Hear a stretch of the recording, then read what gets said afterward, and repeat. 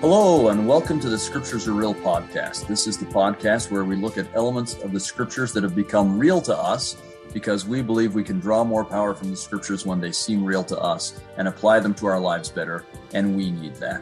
I'm your host, Kerry Mielstein, and I think this time I can safely say that I have my very favorite guest ever on this podcast because I'm doing this with my wonderful and amazing wife, Julianne Mielstein. So say hi, Julianne. Hi, everyone. Yeah. And I'll introduce Julianne, and I'll just introduce her and not have her introduce herself. That's different than what we usually do, but I've been so instructed and I'm obedient. So Julianne is from Sacramento, and I tricked her into marrying me after we met at Jerusalem. We were at the Jerusalem. They used to have 6-month programs, and we were on that program and met there. And then I tricked her into going out with me and tricked her into marrying me. And that's more true than you know. So anyway, and we've since been back to Israel twice. We've lived in Israel 2 different times for a year each. And Julianne is so good at studying the land and studying the Scriptures in daily life and family life in biblical times and in modern times. We've led tours in Israel together, and she's led some tours there on her own. And just really has a feel for this. She's also the mother of 6 wonderful children. And I know sometimes I tease my children on this program. That's partially because they edit it. And so it's just my way of giving them a hard time. But she does have wonderful children, and she's a wonderful mother and has deep insights into the Scriptures and the gospel. And so welcome, Julianne. Thank you. Happy to be here with you. Yep. She's happy to hear me is what I think she was. Isn't that what you were trying to say? That's always true. Yeah, that's not always true. But all right, we'll move on from that. So, in any case, we thought that as we were talking about the law of Moses or reading about the law of Moses and Come Follow Me this week and doing Leviticus, and it just kind of hurts my heart that we do like 3 chapters in Leviticus when it's such an incredible book with so many powerful symbols in the laws. And Avram Shannon and I talked about that a little bit already. And I will encourage you actually to go to my website, outofthedust.org, where you can find on the little link that says Old Testament resources or study aids or something like that, you'll see a lot of charts. And I have several charts that go through the Feast of Weeks, the Feast of Booths, Feast of Atonement, and so on, the Passover, to help you see how they symbolize and point towards Christ, because that's one thing we want is to always be both rooted in the Scriptures and pointing towards Christ. And so hopefully those charts help you with that. But I know that Julianne had a number of experiences, too many for us to really talk about here, but a number of experiences while we lived in Jerusalem where she saw the effects of people living the law of Moses and the effects it had on them. Remember, this is always worth pointing out. We often talk about problems with law of Moses or lower law, but if it's lived correctly, it does bring you to Christ. That was its point. And you can read the story of the children of the Ammon, they're called, or the Anti-Nephi-Lehi's in the Book of Mormon. And it says that because they followed the law of Moses with understanding, that it did bring them to Christ and brought them joy. So that's one of the things that we're hoping we can illustrate a little bit here, is to talk about some of the things we learned while we were in Israel, and that have to do with keeping the law of Moses and the devotion that's part of that. So that's enough from me for at least a little while. Let's hear from you, Julianne, some of the things that made that become real for you. Well, before I get started, maybe I'll just say I'm so blessed to have Kerry for my husband. Oh, now let's not get into that. I'll just say he has helped the Scriptures become more real for me and helped me be able to have experiences that I wouldn't have had otherwise, to help me be able to more fully appreciate the Scriptures and deepen my understanding. So thank you for that. Now we're going to have a problem, you see, because I'll ask our kids to edit that out and she'll ask them to leave it in, and we'll have to see who they listen to. Yes, they'll listen to Mom. Okay. Yes. One of the things that really stood out to me in our experiences in living in Jerusalem was how devoted people are. And I love to watch, in whatever religion they were a part of, the depth of devotion and the depth of their worship, and really the full immersion, focus, and sacrifice that was made in their efforts and in their worship. And that really, really made an impact on me and wanted me to help me to become even more devoted and more purposeful in my worship. And so in particular, watching the Sabbath day worship of the Jews. And, as a child, we often sang the Saturday is a special day, the day we get ready for Sunday. And I think that has slipped, at least in my life. And as I watch the Jews prepare for their Sabbath day, that starts early on Friday. Most work and schools get out really early at noon for the purpose of preparing for the Sabbath. And as Sabbath approaches, everything is shutting down. And one time we didn't realize the kind of how the length that people go through. And it was a Friday afternoon. The kids were out of school and we headed to the mall and around 1:00 and it just became more and more quiet. And as we're walking around and stores were closing and we understood that. But there were some things in the middle of the mall we could do. And we were doing those things with our kids. And we suddenly noticed merry-go-round thing and stuff. Yeah. We suddenly noticed that there was nobody around. And so we thought, well, we should probably leave. And we went to a door and it was locked to get out of the mall. And then we started kind of get a little nervous because it was probably probably approaching 3, I think. Yeah, it was about 3:20, something like that. Maybe. Yeah. Anyway, we finally found one door. Yeah, we tried a bunch of doors that was open because there was one last custodian left in the mall to get out. And Sabbath, for those that don't know, Sabbath begins at sundown on Friday. And so there was plenty of time. Another thing that happens. But we did almost spend the whole weekend in that mall. I think it might have been possible, I think. Another thing is about an hour before sundown, an alarm sounds throughout the city. So to give an hour of buffer, people will try and be already in their homes and ready for the Sabbath before that sound rings throughout the city. And so just so many different things in their preparation. Those are just a couple of. Does anything else come to your mind? It's even true for not particularly religious people. Like as a culture, they take the Sabbath very seriously. Yeah.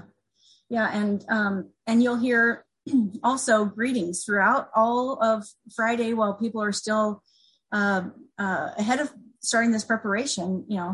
Shabbat Shalom, and very excited greeting, kind of like Merry Christmas, but each week, right? Just this really excited greeting.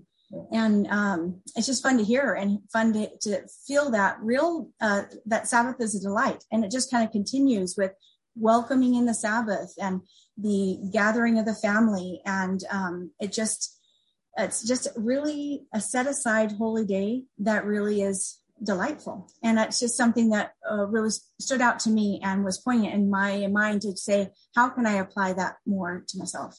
And maybe I can share one little part with it and ask you to share another part. One of the things that really touches me is when you go to a synagogue, and so you can go to a normal synagogue, or the Western Wall is an outdoor synagogue. But one of the main things on the Friday night, they go to synagogue on Saturday as well, but many go to synagogue Friday night to welcome in the Sabbath. And one of the main things they do there is sing songs of joy welcoming the Sabbath. They're so excited for it to be Sabbath.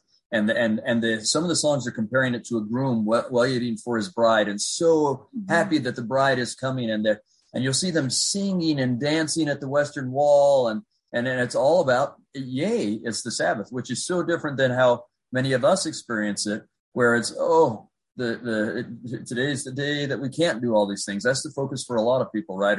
And I love the Sabbath, and I try to do better. But even as Julianne was talking and saying, we're not so good at Saturday being a special day, the day we get ready for Sunday. And I was thinking, okay, well, it's Saturday today.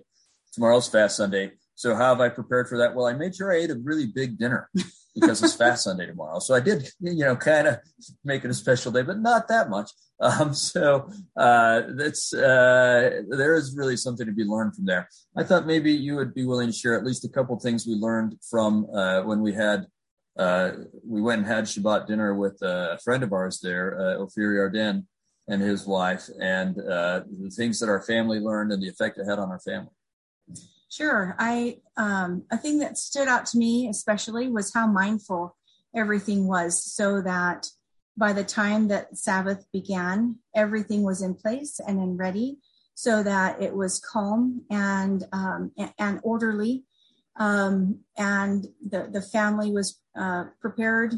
I mean, all the family, it was such a routine that they were all acting together. And it was a very nice feeling in their home. And they also did a lot of talk during the meal.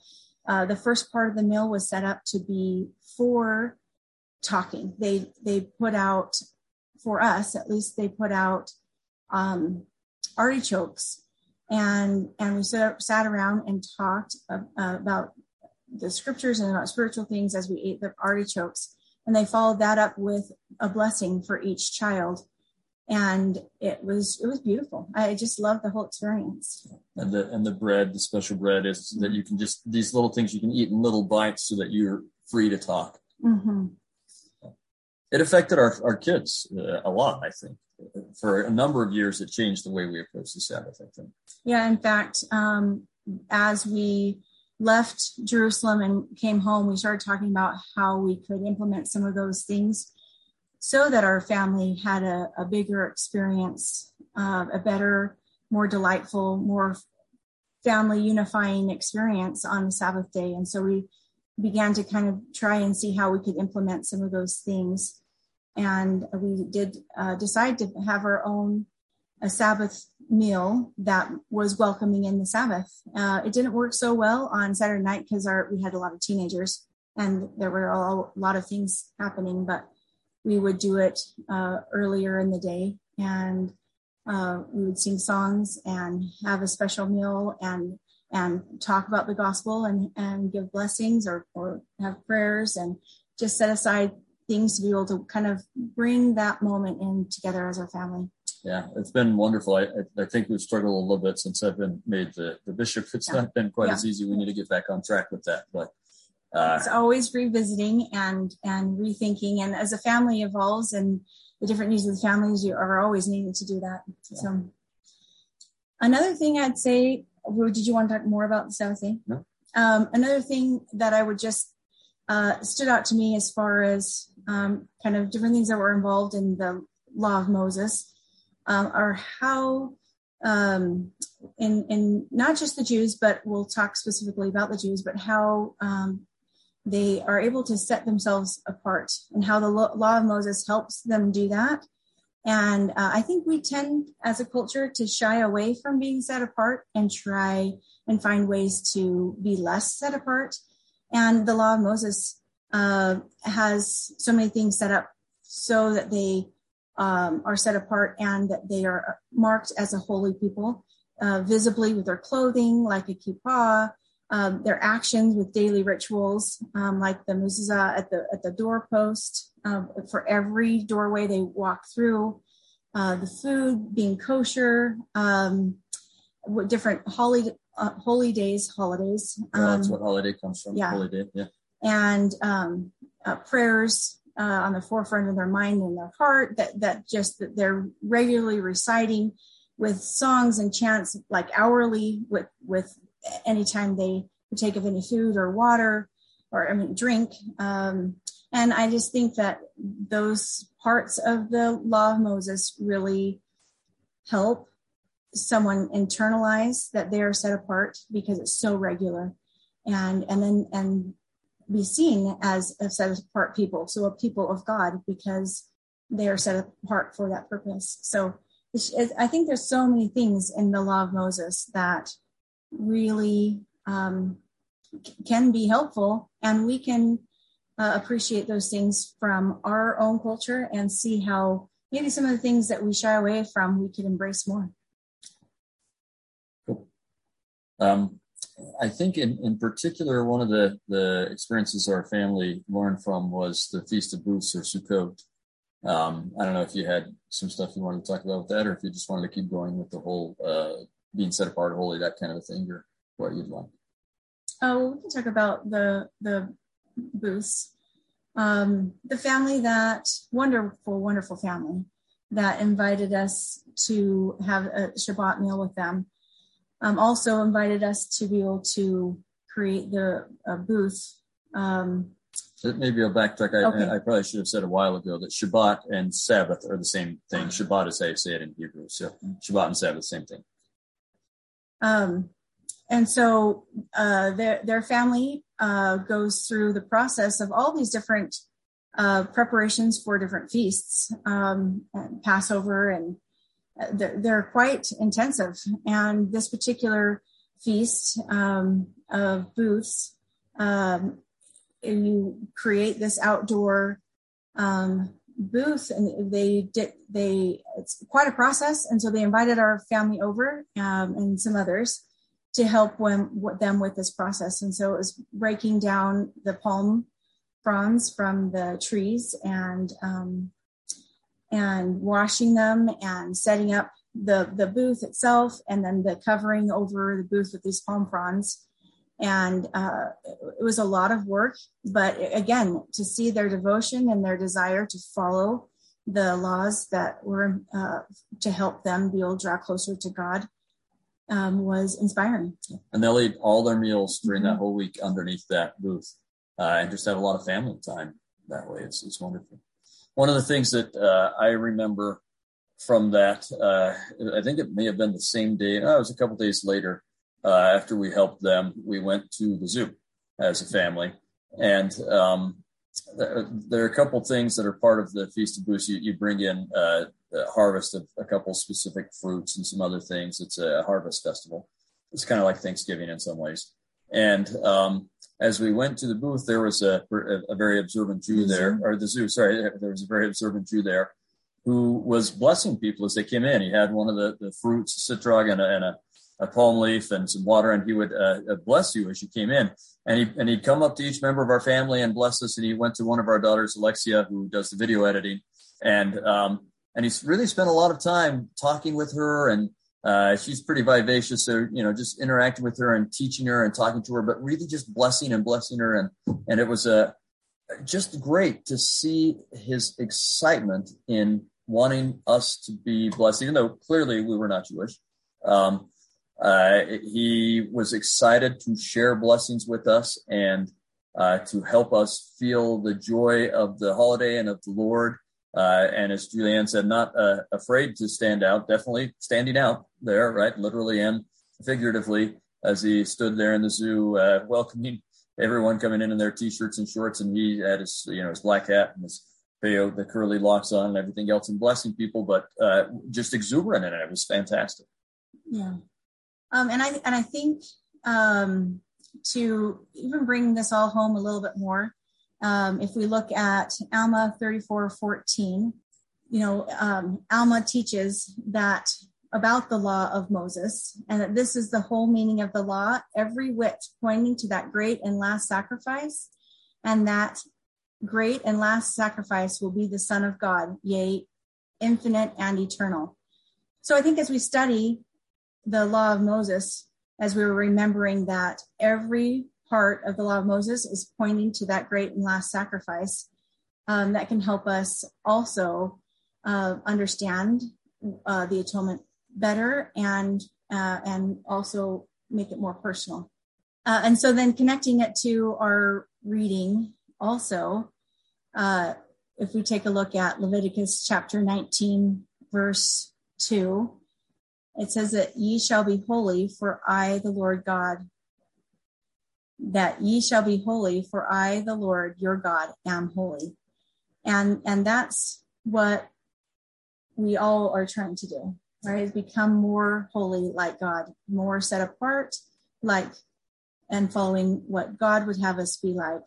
And this verse really is saying, this is what I'm like, and I want you to be like me, which is really what the gospel is about, right? Right. And And I think as we learn more of God and who he is, and more of the atonement and its redeeming power through Jesus Christ, that can help us in our journey become more holy.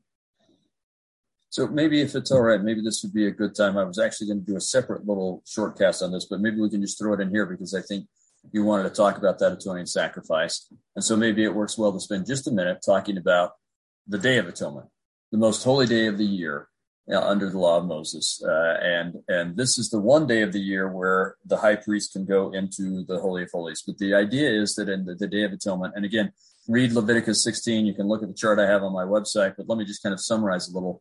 This is the day where undoubtedly something that should, has happened in the temple that shouldn't have, some kind of dead thing, or someone came in that didn't know that they had a disease or whatever. So it makes it ritually impure.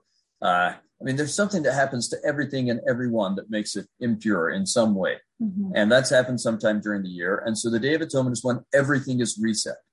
Everything is made holy, pure, clean. All whatever happened that shouldn't have happened is erased and gone away. And when you're that pure and clean, then the high priest representing all of Israel can go into the Holy of Holies, which is symbolic of coming into the presence of God. So that happens just on this one day a year. So let's look at, we won't go into the whole thing. And we've got this chapter, but they really went to town on this. So one of the things I translated in my class on the Mishnah was the tractate on the Day of Atonement. And wow, the amount of washings and things that they had the priest do beyond what was in here was incredible. But let's just look at a couple of things. So they had a bullock that they would bring, and the high priest normally wore special clothes, but even more special clothes this day. And then there were 2 goats that were brought and a ram. Okay. And then with the goats, so they would offer the bullock for a sin offering and making atonement for himself and his house so that the priest could be pure as he now then goes and represents Israel. And then you take the 2 goats and you present them before the tabernacle and you cast lots. And one of the goat becomes the goat for sacrifice and the other becomes known as the scapegoat. This is where the term scapegoat comes from.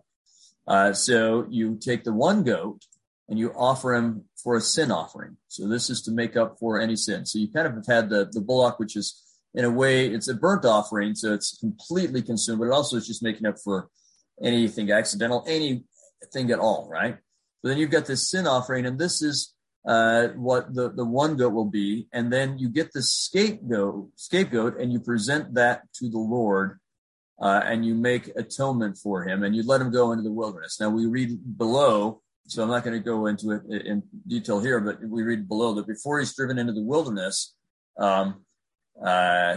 let's just go below a little bit. We get that you kill the goat of the sin offering and bring his blood within the veil and do with the blood as you did with the blood of the bullock and sprinkle it on the mercy seat or seat of atonement, the Ark of the Covenant. And that makes atonement for the children of Israel.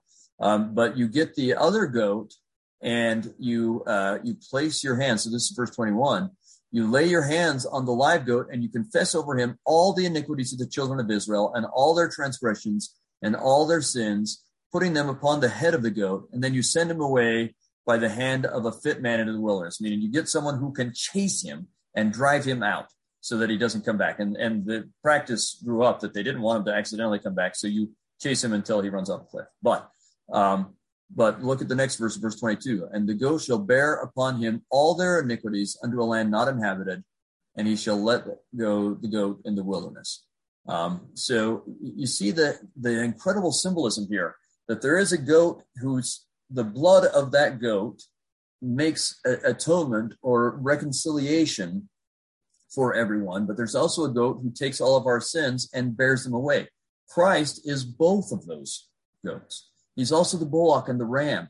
All of these things and all of the washings and all of the anointings and all of the clothing that happens that day and all of the sacrifice is what makes everyone reset as if there had been no sin, and also sanctifies them enough that they can enter into the presence of God, at least symbolically, by the high priest going into the Holy of Holies. So the idea of atonement is really, really powerful. And I think that's what you wanted to talk about a little bit more, but I thought maybe I'd just throw that in there. Sorry to get going now instead of on my short cast. But it reminds me of a quote from Boyd K. Packer, who said, "Restoring what you cannot restore, healing the wound you cannot heal, fixing that which you broke and you cannot fix is the very purpose of the atonement of Christ," which is so true. And I think the more experience I have in life, the more I hold to that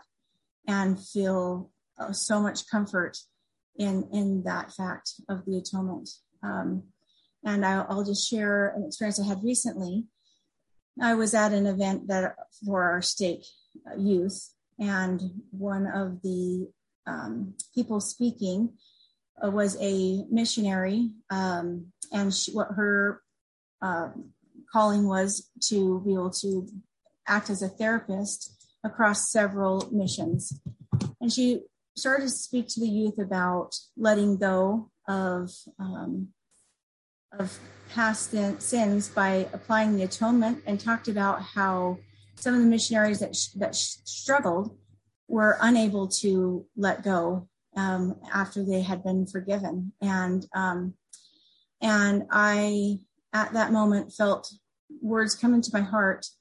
And those words were, "Is your past perfected?" And that just opened my mind and my understanding of the atonement at kind of a different level, because I realized what I was being taught in that moment is that if we are applying the atonement fully, and we believe that the atonement really has the power that it has, which I do believe, then as we apply that atonement, our past can be perfected. And that just lifts my spirit to think about that and to understand that truth, that we can have a clean slate from our past, which if in that moment that we've applied the atoning power of Jesus Christ, then we're looking forward with also a clean slate. And it is only through Christ that we are perfected. We are perfected in him. And that is the kind of perfection we can really apply in this life, and feel that burden lifted. And really, I think that's something that we need to understand better as a people, so that we can let go of some of the ideas of perfectionism that we have, and realize that it's never really about us. We make these efforts, but it's about applying that atonement of Jesus Christ and that redeeming power to our past, and then we have that freedom to move forward without that burden of our past. And I think that's so powerful. And those who've been listening to the program somewhat faithfully will maybe remember a little bit this moment that I'm thinking of. But it was in my recent interview with Phil Allred, who we were in Israel with. And Phil is awesome. Yeah. And it was he did a great job in that. And we were doing Exodus 19 and 20, and he read a verse where it talked about God delivering us from bondage. And he was talking about similar to what you're talking about. And I didn't even realize I'm really not a perfectionist. I really believe in the atoning power of Christ, and have felt it in my life a lot of times, and believe he can and will exalt me and all of us, really, anyone who will allow him. And yet, as he was talking, I realized that there are some things that I have done, especially when I was younger, not terrible things, but things that I didn't intend to hurt people, but I think kind of hurt people, that I still worried about. Partially because some of those people I don't know anymore. I don't know how they're doing, how that affected them, if they've gotten over that or not. I mean, I don't think I did anything terrible that was terrible to them. There are some things that I did that I thought, this doesn't really affect me, but maybe for some people it did affect them, right? I didn't think through when I was like in high school or my early college years that doing this fun thing that I understood, well, we're not going to cross that line, but maybe other people didn't think that through and they did cross the line. I don't know. Right now I can't even think of a specific example, but I remember being worried that I'd maybe spiritually hurt some people, and have, for a while, I guess, just worried about that. And I felt like that when Phil was talking about that bondage, I was being lifted from that bondage and being told, you don't have to worry about that. I take care of those things. I heal those things. Now you're lifted from that bondage. And as you've shared this with me a little while ago, it's that same feeling that, we've all done stupid things. We've all done things we all have something in our past that we're embarrassed about. We wish we hadn't done. And whether it's terrible or not terrible, it really doesn't matter. We all have something like that. And yet Christ can perfect that past. That doesn't mean that there may not be some people who are still hurting now and will not be healed for years or maybe in the next life. It doesn't mean that there aren't consequences for some of the things we've done that we may have to still deal with, right? I mean, if you were an alcoholic, you may still have a problem with your liver, right? And some things along those lines. So it doesn't mean all of that is totally gone, but it does mean that really spiritually, your past is perfected. And you don't have to worry about those things anymore. And that's a truly liberating feeling and idea that you and Phil have shared with me. And I'm grateful for that. Thank you for that. Well, maybe I'll read a quote from David Bednar in a BYU speech that he kind of gave these same ideas. And he says, if I were to emphasize one overarching point, it would simply be this. I suspect that you and I are much more familiar with the nature of the redeeming power of the atonement than we are with the enabling power of the atonement. We also need to appreciate that the Lord desires through his atonement to empower us. Most of us clearly understand that the atonement is for sinners. I'm not so sure, however, that we know and understand that the atonement is also for saints, for good men and women who are obedient and worthy and conscientious and who are striving to become better and more and serve more faithfully. I frankly do not think many of us get it concerning this enabling and strengthening aspect of the atonement, and I wonder if we mistakenly believe we must make the journey from good to better and become saints all by ourselves through sheer grit, will, power, and discipline, and with our obviously limited capabilities. And I think this is part of that aspect of the enabling power of the atonement, is that we can really just be free and apply that power of the atonement so that our past is perfected and we just move forward in feeling enabled, right? Yeah. So the atoning sacrifice of Christ is more powerful at perfecting us now and perfecting our past. It doesn't mean that we're all of a sudden fully sanctified and ready to be with God forever. I think we can have a perfected past without yet we can be perfect in this moment, sinless, justified. Doesn't mean that we're already 100% enabled, the way that Elder Bednar is talking about, like to the point where we're godlike, but we're more godlike, and we will be fully godlike, and our past is justified and perfected, and it's fine, right? It's taken care of. That's tremendously encouraging thing. And I had another experience years ago that you know about that kind of helped me with this, drove this point home even further with the process of becoming holy, and that enabling aspect of becoming holy. I had an opportunity, our family had an opportunity to have a garden plot that was kind of provided by the stake. And so we decided to have this experience. And so this land was divided up into plots, and we got started kind of late. So as we came down to start our plot, all these other families had progressed quite a bit further than we had. And so we were trying to kind of catch up, and we prepared our plot. And one of our friends was a master gardener, and he was one of the people who were just going around helping everybody.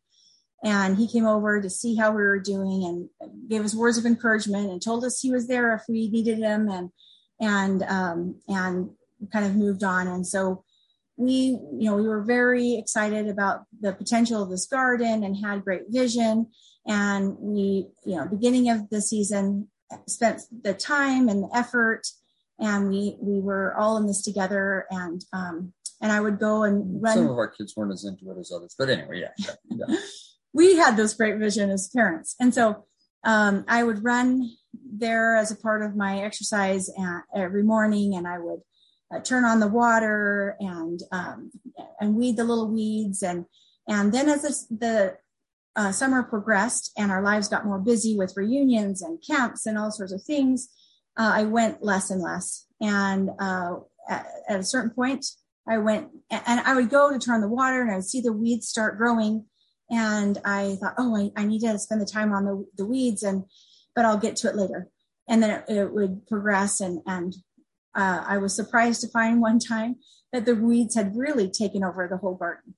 There was a little bit of plants showing here and there coming up, but mostly it was weeds overtaking it. And I felt quite discouraged, and brought the family, and we started weeding, and the ground was hard because we'd gotten behind in the watering. And so it was just painstaking, and it felt overwhelming, and it felt like it was too much. And it felt like we had failed, and I had failed in teaching my children. And it felt like there was no way to really fix it. And at that time, this friend of ours came by, this master gardener, and he said, would you like some help? And I felt bad, and I was like, no, we've got it. We'll do this. And we kept kind of weeding, and I just thought, okay, let's just go home because we're never going to make it here.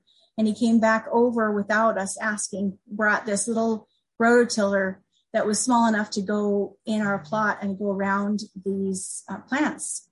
And just really quickly, actually, he went through and rototilled up all the weeds, and we were able to throw them out and get rid of them quickly. And suddenly our garden looked beautiful. And I hadn't seen how well the plants were still doing in there because it was so overtaken by weeds. And so then I felt excited again, like, okay, all is not lost, right? This master gardener came and helped us and fixed that for us. And so I had these goals, and we recommitted ourselves, and we started watering again and weeding again, running and bringing the family regularly.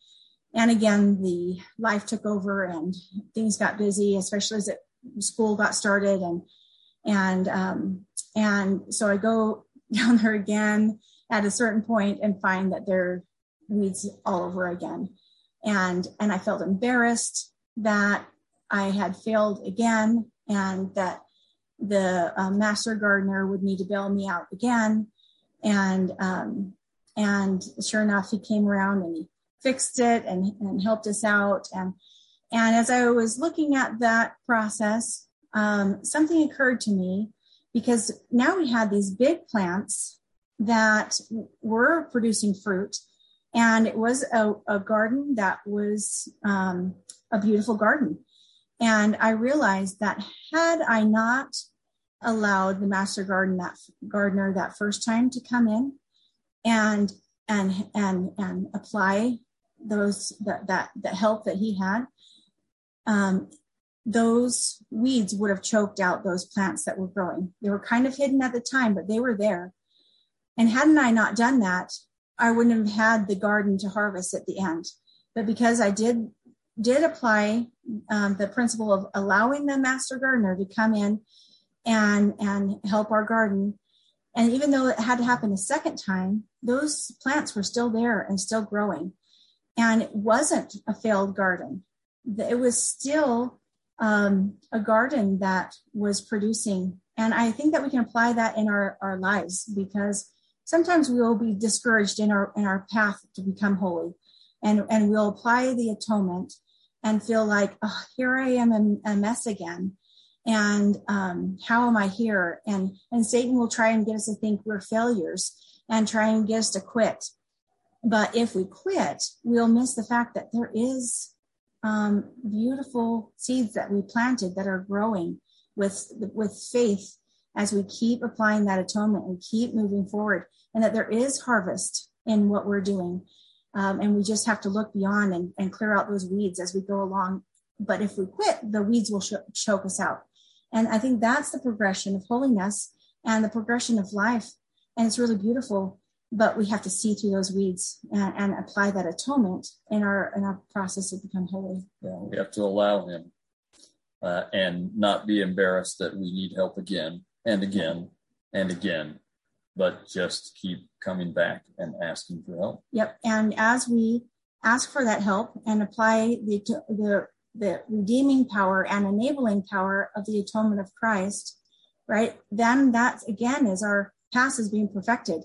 We have that moment where we have these beautiful plants again, and we have the whole growth of the garden ahead of us, and it will continue to grow as we keep working at it.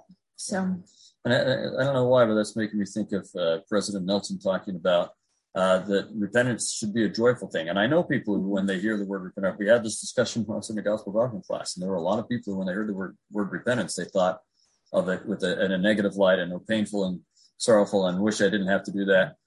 Whereas I just think of it as great, wahoo, right? Mm-hmm. A daily repentance. I mean, I plan on repenting every day. I need it every day. And sometimes it's from things I've done. Sometimes it's things I haven't done. And a lot of times it's from just my inability to do better. As much as I would like to do better, I sometimes just can't help people the way I'd like to help people, and so on and so on. But that daily repentance helps alleviate some of this embarrassment about going to the master gardener and asking for help again. If we just know we're going to be doing that every day, then it's not so hard when we need to do it, even when it's after a bigger problem than our normal daily repentance problems, right? But that enabling power of Christ can heal and make whole. I can't tell you how many times I've thought, hopefully we get to be better parents as we get more experience with it. But there have been plenty of times I thought, I'm sure I've done things that without intending to, with all my best intents and all of my best efforts, that haven't been perfect for our children. And it's very comforting to me to know that Christ can heal them of whatever I didn't do correctly or did incorrectly, should have done that didn't do, or whatever else, that he can heal and make that whole and perfect my past in a way that it perfects them. I often think of that.